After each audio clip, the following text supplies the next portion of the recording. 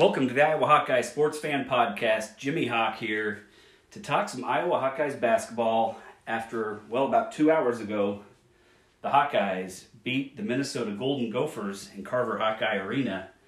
And a really good game for the Hawkeyes in a lot of ways. And I'm going to walk through kind of how things transpired today, go over some of the statistics. But big 86-71 win over the Minnesota Golden Gophers.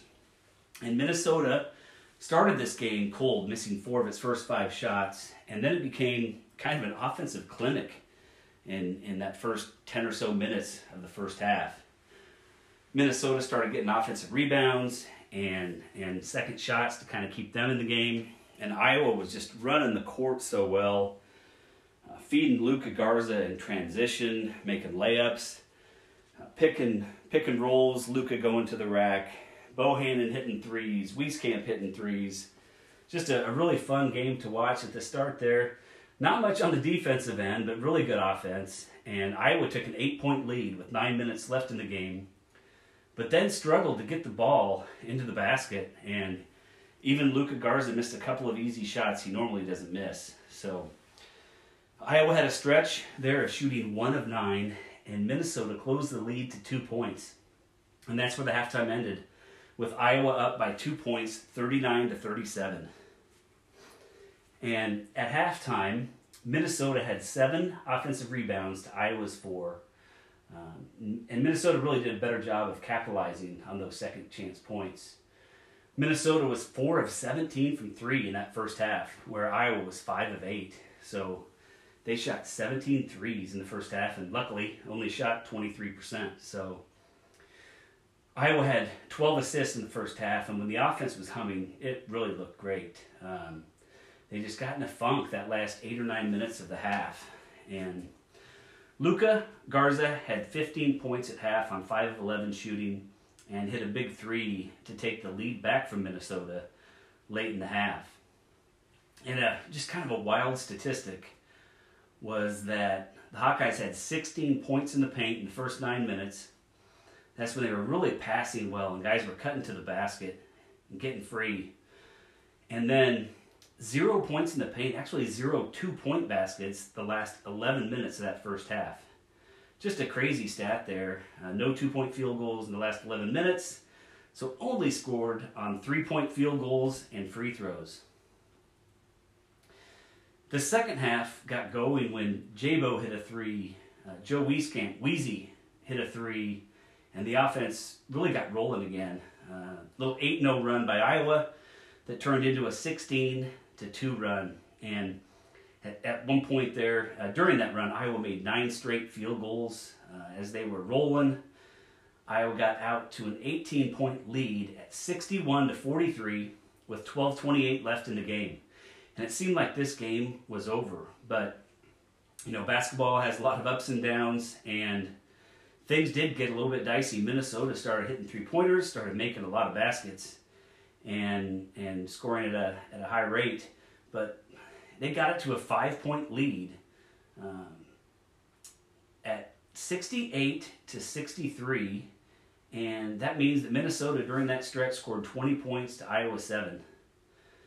But they couldn't keep this Iowa Hawkeye offense down, and Iowa pulled away in the end, led by Luka Garza, Jordan Bohannon, and Joe Wieskamp. The big 3 were so solid today, and I don't see how Iowa could lose when those 3 have awesome games like they did today. Iowa's bench wasn't as big in this game, and Connor McCaffrey and C.J. Frederick weren't as involved in this one, but it was another great win for the Hawkeyes. Now, Iowa shot an excellent 55% from the field to Minnesota's 35%. Iowa was 9 of 14 from 3. Minnesota ended the game 10 of 34. And the Hawkeyes made 4 more free throws than Minnesota, out-rebounded Minnesota by 5, although Minnesota did have 12 offensive rebounds to just 5 for Iowa. So, and what a game. Sharing the basketball, Iowa had 27 assists, and the Gophers had 15 in this game. Just when this offense was going, and Jordan Bohannon was really dishing out the assists in this game. Luka Garza was 13 of 20 from the field, 5 rebounds and 3 assists, 33 points overall. And what a game by him today. He just keeps moving up closer to Roy Marble on the all-time scoring list. And he had a couple of shots blocked early by Liam Robbins, the 7-footer for the Gophers. And after that, I mean, in that second half, Luka just kept taking the ball to Robbins over and over again and just scoring right in his face. It was just an amazing effort by Luka Garza, as we're accustomed to seeing. And it was great to see Joe Wieskamp have a great game, shooting 7 of 9 from the field, 3 for 3 from three-point range, with 6 rebounds and 2 assists. So 20 points for Joe Wieskamp, who had a few rough games in a row. So really good to see him just have an excellent game. Jordan Bohannon was 5 of 8 from the floor and 4 of 7 from 3. And this is 4 or 5 games in a row now where the old J-Bo is back. And so much fun to watch when he's hitting threes from all over the court.